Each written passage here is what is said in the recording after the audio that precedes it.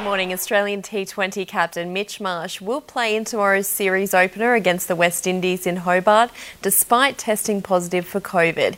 In a rain-affected match in Sydney, South Africa created history against Australia, winning their first ever one-dayer against the side.